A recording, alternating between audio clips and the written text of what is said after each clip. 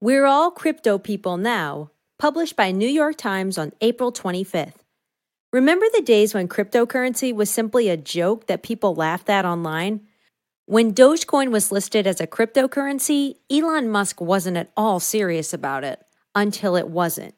Even Bitcoin was mocked in the past as being a pipe dream rather than a legitimate form of investment, again, until it wasn't.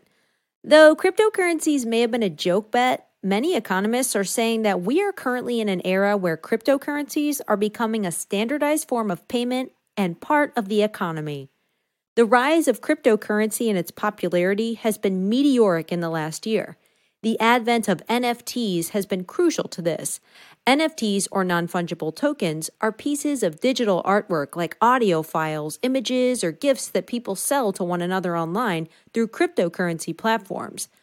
The success of NFT creators, like a user named Beeple who made $69 million off of selling an art collage NFTs, has prompted many to get in on the game. While not everyone is so lucky, there have been enough wild success stories running in the news to fuel the craze. Some economists think that NFTs are a bubble that will burst and fall into obscurity, but nearly all agree that cryptocurrency is cementing its role in the modern economy. All sorts of companies from Goldman Sachs to Venmo are now offering crypto services, and the most notable cryptocurrencies have enjoyed spectacular success. Take Bitcoin. It was once valued at only $7, but this month, the price of a single coin climbed to a whopping $63,000.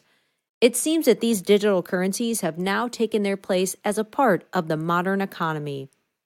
Cryptocurrency doesn't come without additional risk. One of the biggest issues with a digitally based currency is its vulnerability to hacking. Since all your investments are stored on servers and behind password-protected accounts, crypto thieves have become a notorious feature of the market. Crypto thieves have gone from a minor nuisance to a plague as accounts have been broken into and people can't access their money. As risky as this is, it hasn't stopped more and more people from investing in cryptocurrencies. Just a few years ago, cryptocurrencies were the subject of jokes by most people, and it was assumed to be another internet fad that would die out as the novelty wore off. Shockingly, in the past year, it has risen exponentially, and now even the biggest financial giants find themselves investing in digital currencies. Despite some of its vulnerabilities, many have flocked to this new money-making space and continue to test their luck. It seems that cryptocurrencies are quickly going to become the new normal and be a respected form of payment.